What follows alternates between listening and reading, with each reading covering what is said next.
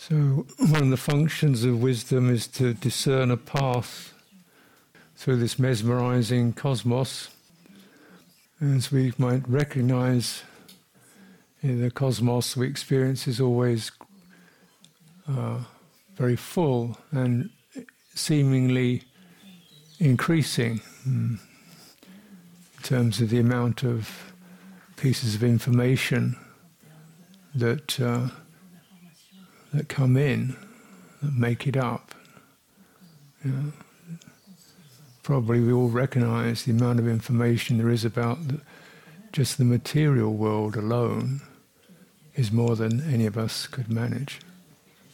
You go just through the physical sciences, it's the amount of data, and then you go to the psychological, spiritual, so forth. Just the amount of data that's available is more than any of us could manage. So even in our kind of ordinary worlds, we're not specialists in physics or chemistry or medicine, or still we're getting an enormous amount of data every day, information about the state of the world, culture, finance, economics, health, sport, spirituality, this, that, huge amount of stuff going on. And every one of those seems to increase. Every year we get even more details of technology and psychology and definitions. It's a burgeoning, proliferating world. The cosmos is expanding. I think it was somebody who said the amount of information someone in the 16th century would receive in 1 year, we receive in an hour.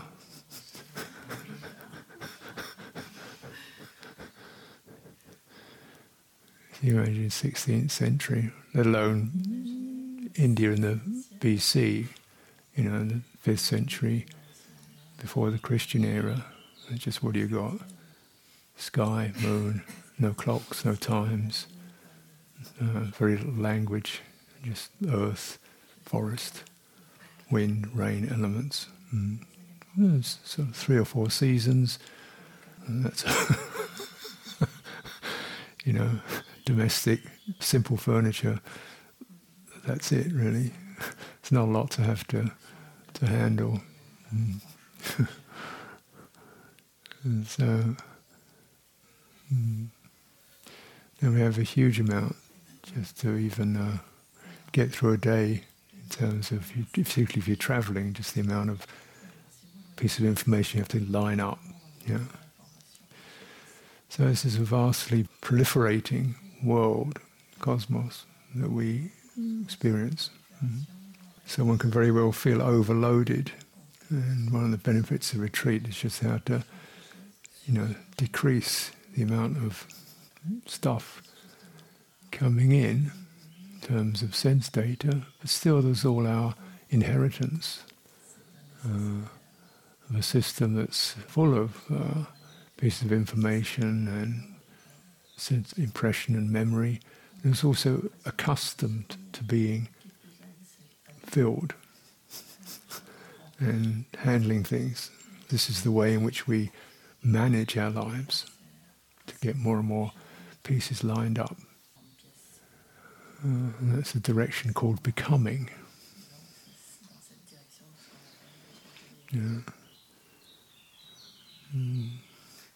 This often means our mind is moving very fast in a number of different directions, multitasking, operating in different spheres, trying to balance it all.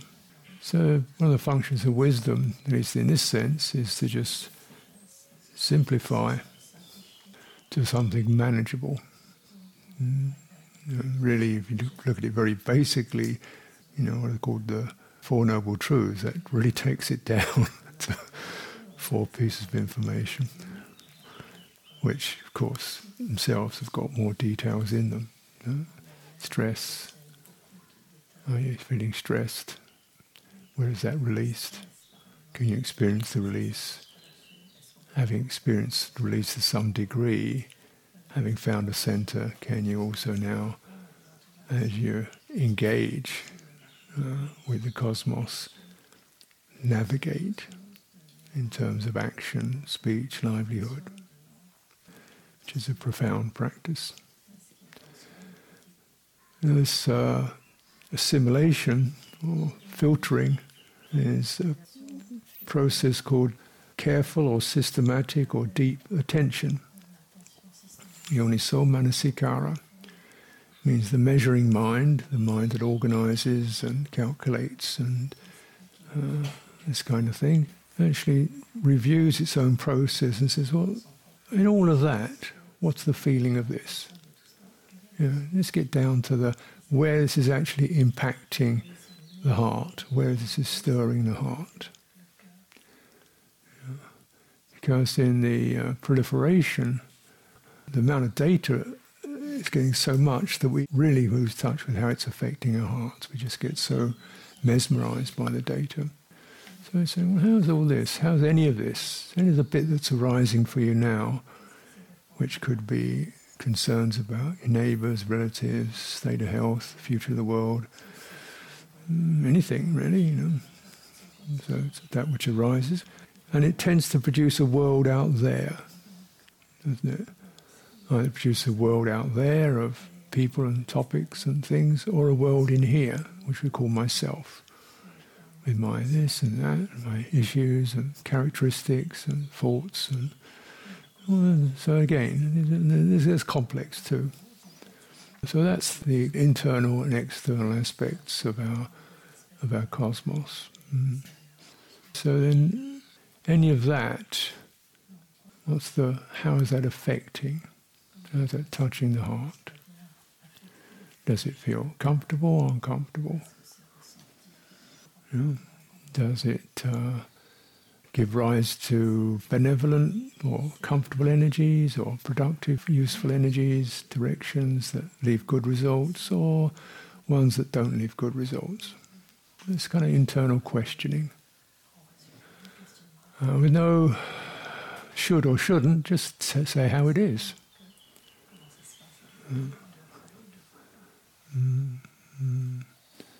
At least then we are beginning to link, the measuring mind and the cosmos to this internal, this heart quality, which is the way out, the way through, and the way to integrate. Because in the heart is the point at which those stimulations of various kinds can be felt, assimilated, soothed, released. So, for example, the sense of agitation and concern we experience over this, that and that agitation is stirring in the heart. And let's just attend to that and what's needed here to support and help and resolve that, allow those messages to be heard, felt and opened around so they can pass through.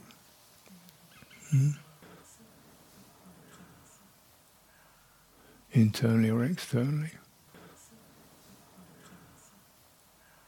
So it's giving us some sense of responsibility, or you might say direct authority over our cosmos.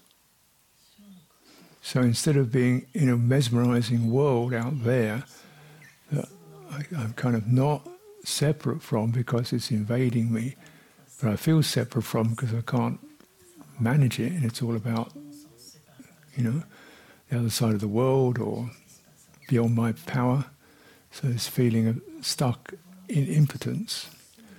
Or internal world where I've got these habits and painful memories and stuck places and places where I get very fearful and depressed, and what do I do about that, So, what it takes to a sense of supervision of where that's impacting, the impact, supervision of it. That's happening to the heart. The world and the self arise in the heart.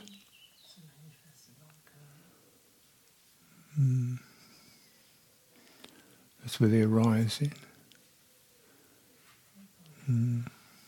Certain sense data as gathered by the measuring mind. And we would all acknowledge there's much more data than any of us can really handle, but we generally grab a chunk of data. Say it could be political world. So we take a chunk of that. That's that. And then the impact of that, fear or worry or whatever, into the heart. So the measuring mind goes out and formulates some piece of information, formulates it. That's called attention. So instead of attending to the carpet or the space or the light, we attend to a global issue. It's attention. It selects an object and it forms it, and then it places the meaning of that into the heart and the feeling. So as it brings the sense world into the heart, we get the sense of meaning, impression, and feeling arises, and then things start moving. So even if you look in the room, you open your eyes, you see this visual field, and then something you'll select. Either the people or one person or the stove or the Buddha images or the timber or the window or me or something. Select one piece in that field, a manageable chunk, and then that selection goes in, and then we feel maybe inspired or gladdened or comforted or concerned or whatever. So that becomes our take on what's happening in the room. So scanning visually, take a certain amount of that, which is probably about 5%. Maybe less. Take that and then drop that.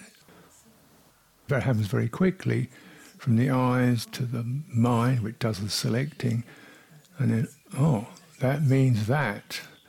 And we get that moment of that means, or that is, or I know, or that's what that is, that moment of recognition. It's called perception.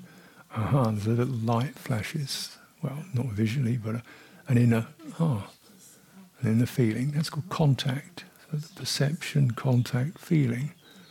It could be just a sense of mildly agreeable or a shimmer. And then the activations start, which could be emotional. Some activations start, which in our situation here is pretty mild compared with street in Paris, for example.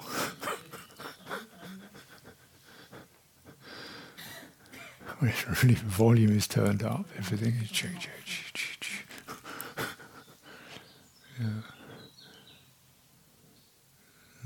How is it? So in just noticing impression and activation, and then maybe as we get the activation, we feel touched by something. That's nice. That's the mind starts adding more to it, or thinking about it, about what it will be, what it could be, what it should be, what it means. It seeks for more information.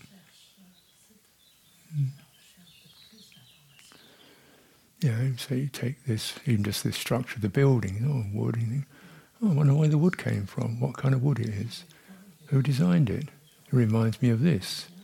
I saw somewhere in London that looked like that. It's kind of like, but you could have made it a bit higher, or perhaps wider, or the lighting. maybe it's a good idea. I could design something like that in my home. You know, so on and so on.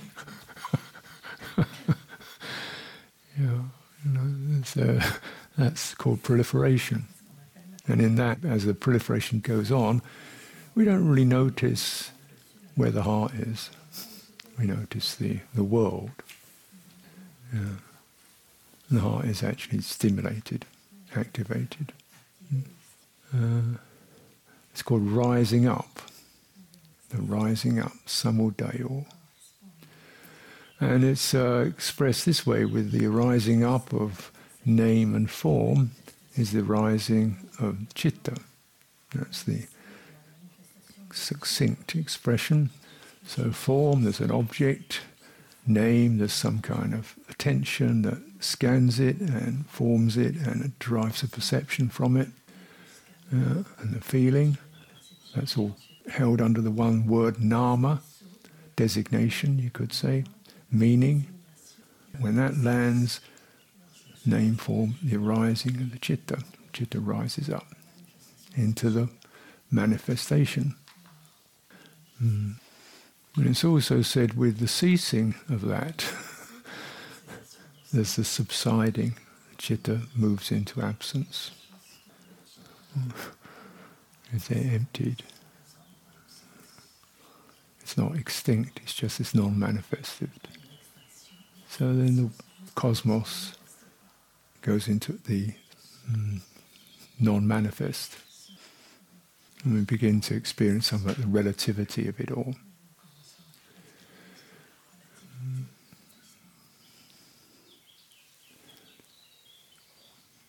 So sustaining the wisdom to know, first of all to know how to know, and the different kinds of knowledge. So the knowledge of the measuring mind is called manyati, which is involved with measuring. And it measures and it calculates and it compares and it projects, could be, should be, what will it be. So it creates the world of time and space. Evolve out of that measurement. It's so big, it's this colour, it's this shape, and it's going to last this long, or it was and it will be. And it's then starting to calculate how to optimize that. That's the measuring mind, and we can see that our cosmos is very much fed and generated through the measuring mind. You have enormous amounts of ways in which we can measure the cosmos. And the furthest developments of science have come to the point when they recognize you can't measure it. So you can't, it's impossible. Because as soon as you measure something, you change it. It's quantum, you see. You can't really measure things because everything is so mutual, so sensitive that the act of measuring changes what we're experiencing. So really come to the recognition of we are not observing a cosmos, we are participating in it. The act of attention participates and fabricates and proliferates a cosmos. If it didn't proliferate, the cosmos would empty. And so this kind of little piece of understanding, how just noticing, just to be able to gain some authority over our experience, which otherwise runs away like crabs on a plate. They just keep running off. You try to get one, it scats off the other direction. So you can't get to the heart. This is feelings, feeling stirred, feeling stimulated, feeling stagnant, feeling constricted, feeling barren, feeling stuck. Remember, it's always a mutual. When you bring awareness in rather than measurement, then the experience has mutuality to it. This means what we're aware of, immediately there's a resonance. Right? So when we think about something, we think about it, and then we think some more about it, and then we think some more about how we think about it. So we add, but when we directly aware, awareness just resonates it. This is this, This is this, It's like this, So it resonates. And that resonance, rather than proliferating about what would be, should be, why it is and why it isn't, there's that resonance, it's this, it's this. We're bringing this to the heart faculty, this quality of awareness into the heart. It's like this now. That resonance allows for the growth of a relationship. Right? Rather than more or proliferating, it feels like this there, then there's a sense of relationship. How does this feel? And then what's helpful? What does it need? So it's a sympathetic relationship. It's not providing answers. It's almost saying to the heart, what do you need? But it's not verbal. It's just that encouragement for the heart to discern its stimulation, to know itself in that state, and recognition, realization. And in that recognition and realization, the heart begins to sort of come into balance.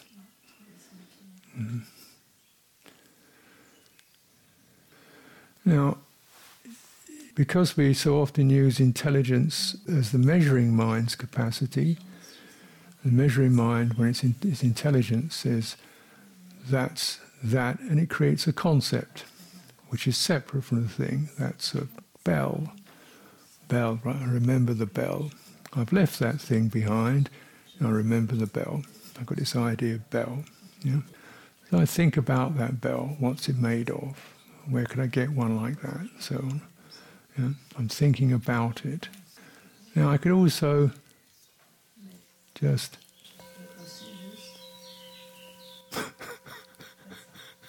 what bell? Right?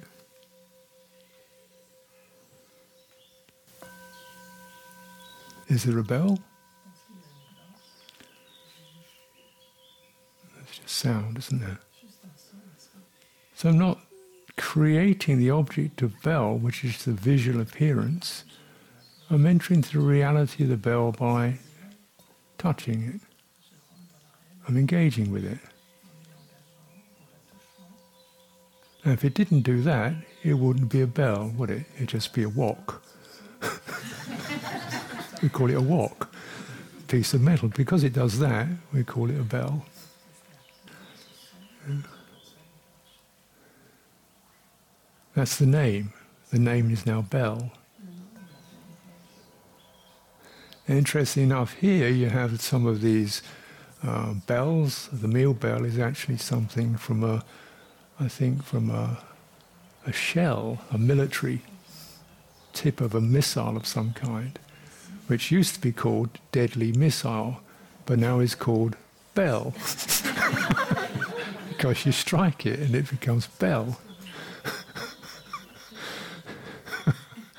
So what it is depends on your participation with it, doesn't it? So the object itself is really empty.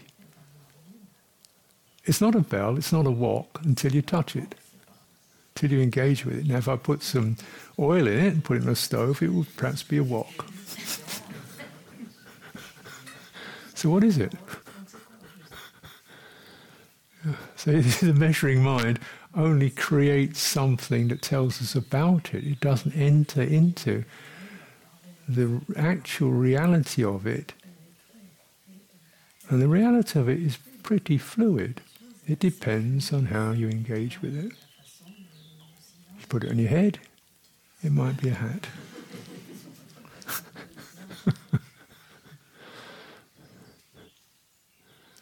Mm.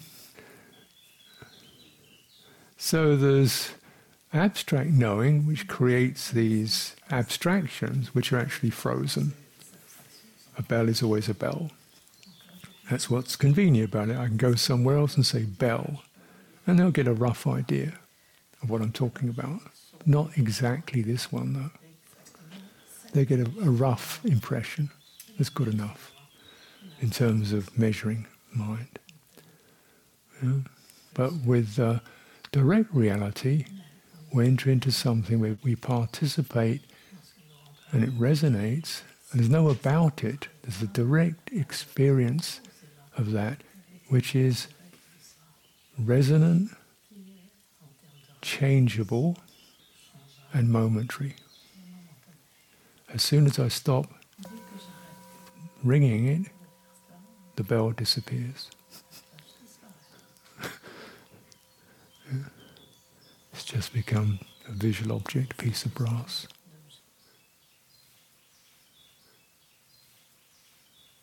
So direct reality is both momentary, resonant, and changeable. How we engage with it is extremely significant. So we're not, if we don't, not thinking about it is not an engagement with it. That's a derivation, that's an abstraction. Direct engagement with it. Now, if we directly engage with the experience with, a mind that's steady, a heart that's steady and cool and interested, or compassionate or wise or crazy or distracted, the object will change. The direct sense of the object will change. We can still call it a bell or something as an abstract idea, but we probably, depending on how we struck it, we might find it a horrible sound or a pleasing resonance or, whatever. This is, of course, a very simple example.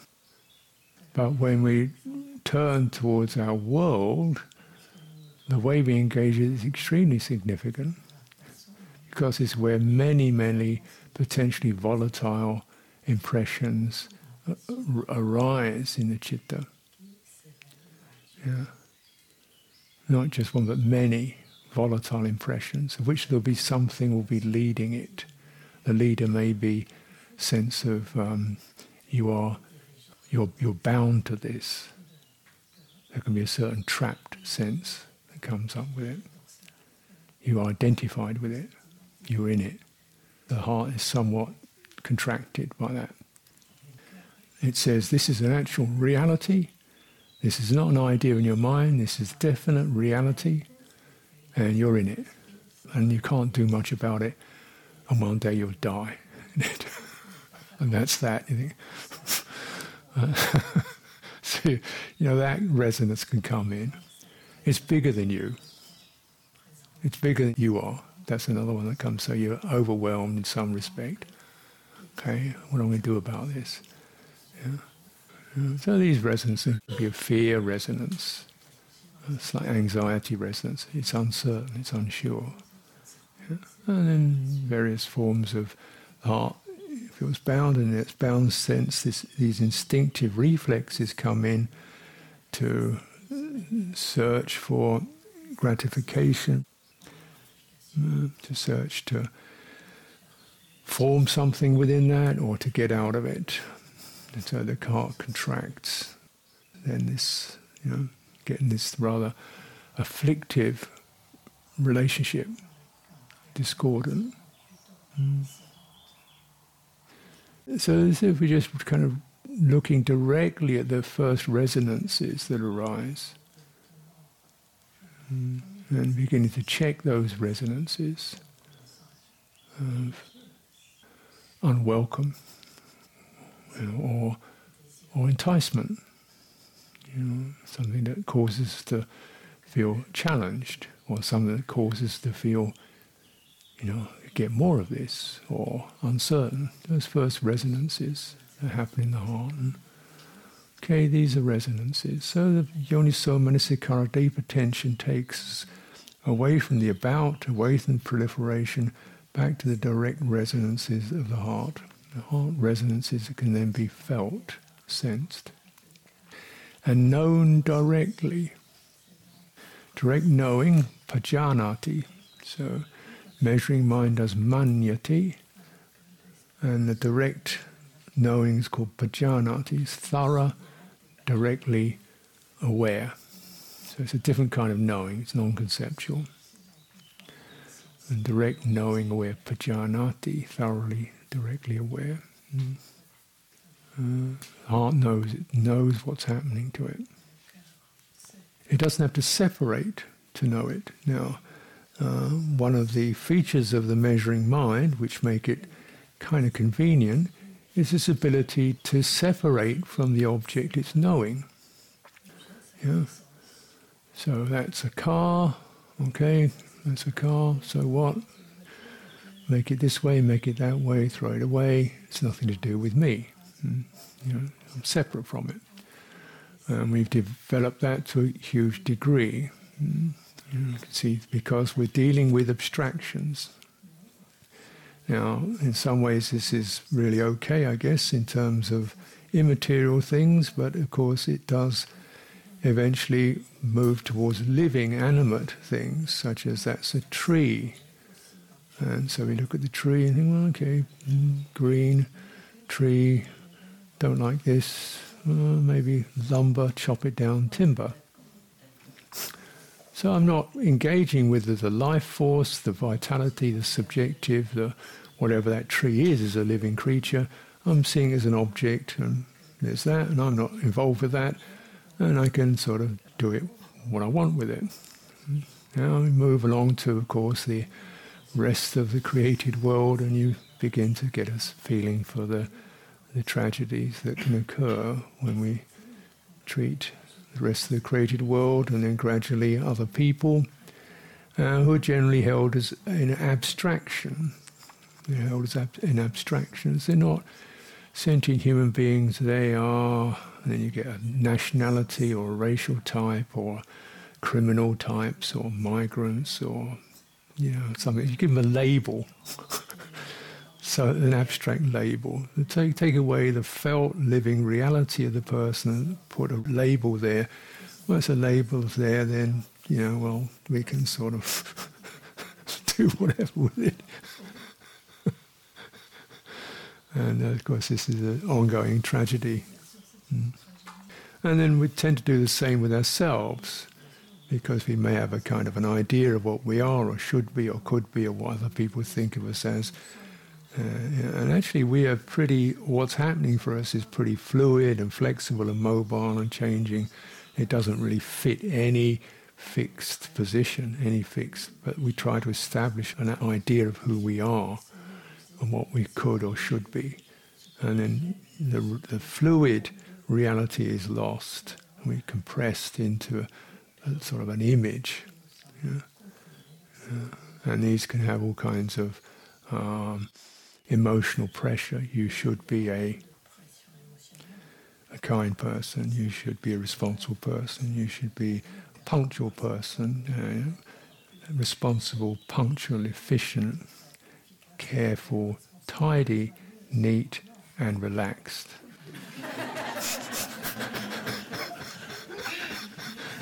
And cheerful at the same time.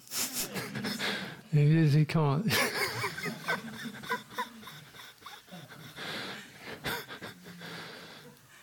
Can't happen, can it? So this is just kind of take away the notion of the person. This is certainly not an act of cruelty. It's not a denial of your existence. It's taking you out of the box. You don't have to be any of it. You don't have to be cheerful, bright, wise, enlightened, competent, efficient. Any of the labels, just let the heart experience itself directly. This is pain, this is faith, this is a sense of willingness, this is challenge, this is resistance, this is bubbling, How is it? So just reading that and resonating with it. In that resonance, the heart knows itself, and as it begins to know itself and really know what's going on, and be reminded, just reminded of the relational potential. The heart is naturally relational. Relate to that. Relate to that. So here's the agitation. Rather than think about it and what it should be, relate to agitation, which is probably going to be, how does this settle?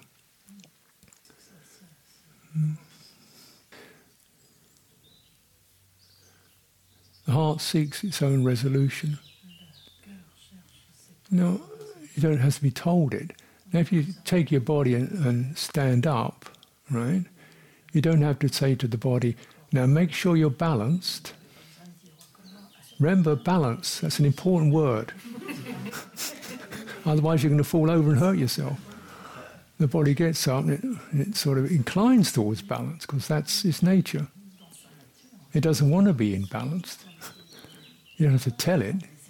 You just stand up and it's going to find its feet. It might shake, its legs might be numb, but it's going to move towards balance. That's its nature. It knows when it's imbalanced. And it knows its natural inclination is towards balance.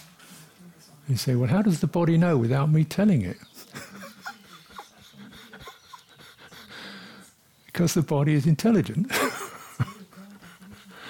You don't have to tell it. You try and tell your body how to walk, you couldn't do it.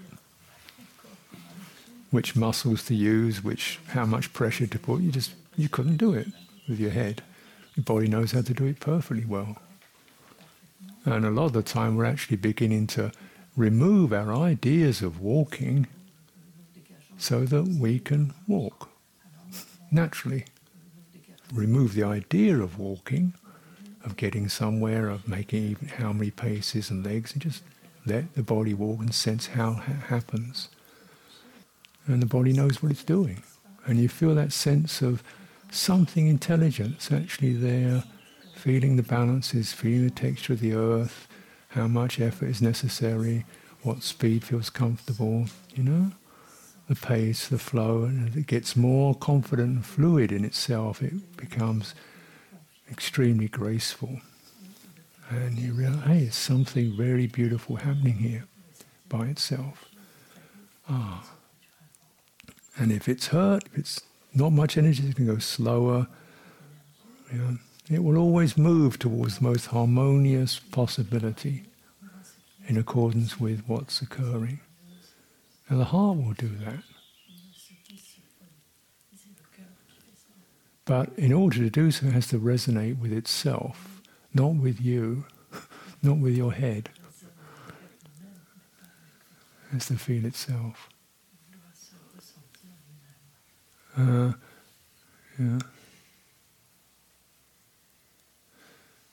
The body itself is pretty constricted in many respects by our normal ways of using it. We rush places, we don't pay attention to it, we don't even inhabit all of it, we neglect it, we compress it into various unfortunate positions, we kind of don't really inhabit all of it in an aware way, we just inhabit particular zones or make it do things. So it's kind of gone a bit numb. So you have to really encourage the fullness of awareness of the body, so the body will know itself. Heart even more so. Heart extremely affected and pressurized. Social obligation, personal attitudes, impressions and so forth. In this compressed state, it's very difficult to process things like pain. When you get down to it, pain from loss, pain from hurt, pain from things going too fast, pain from neglect, the various kinds of pains that occur. The lack of love is painful. It's like no food. It's drying up. know, fear of not being adequate, pain, fear of rejection, pain, fear of loss, experience of loss, pain. And so that's what happens, and that's where we are. Now, the healthy heart can process that, but these definitely, have to be processed. Has to resonate with them. If it resonates with them, it's obviously not agreeable.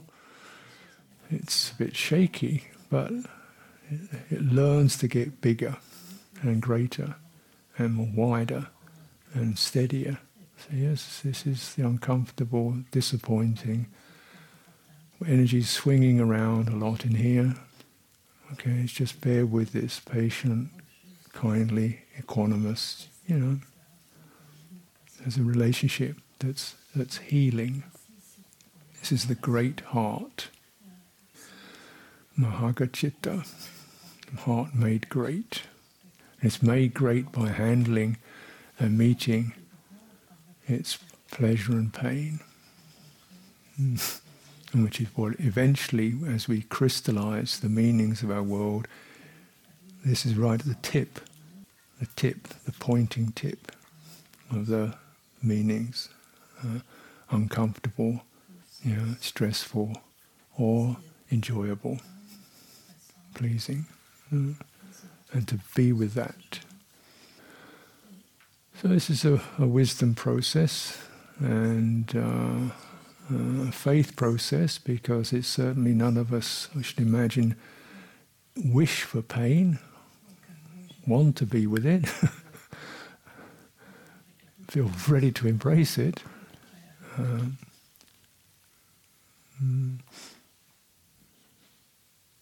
And we're not seeking it either. So, it's pleasurable, experiencing that.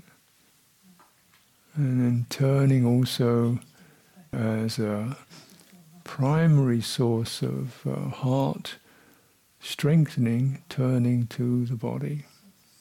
Because the heart, this is where we get the enormous benefit to meet some of this struggle. We're getting the energy resource and the steadiness of the body that fortifies, stabilizes the heart, gives it the support. And the heart intelligence is like the body intelligence, is direct, it's non-conceptual. And the qualities of the heart intelligence and the body intelligence run either in parallel or on the same circuits. What you feel in your heart, you'll feel in your body.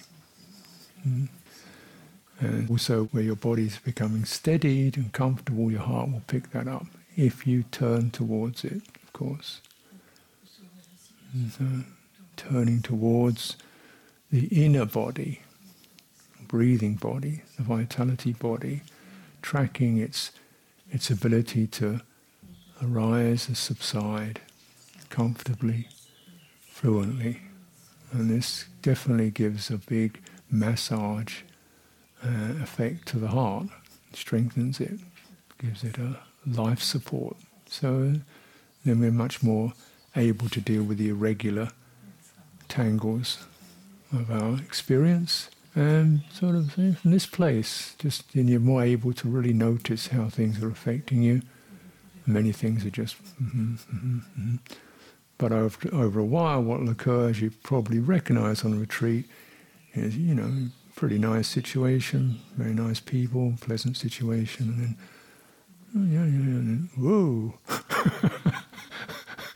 the stuff, the heart's kind of agenda comes up, like here's the sense of resentment, here's a sense of having failed, here's a sense of what happened to her, here's those senses that we haven't been able to process, we haven't processed. They come up. This is the unfinished business. Yeah. I think we've got the basic handle on some of these simple body postures, and just bearing in mind we're practicing with body as a field rather than particular point details. Just the whole field of it as it walks, as it stands, as it sits, as it reclines. So really make an effort, but an encouragement to get the wholeness of it, because this is not that usual. A lot of the time we really occupy in just a zone, head zone, with hands stuck on it from time to time. So to be able to just sense the entire body as an energy system, like a living creature from top to toe, it takes some practice to come out of the old habits. But then you have that field open. There's where you're going to find, in that wholeness, you can begin to sense that which unifies the body from its apparent different pieces is the energy flows that run through all of it. That's what unifies it. This is what samadhi is about. So, called it the subtle body, or the energy body, or the kaya sankhara. And that is actually very much underpinning the citta, the heart. So in that place you can really sense comfortable, slightly stirred, something holding back, something feeling restless, agitated. What's that?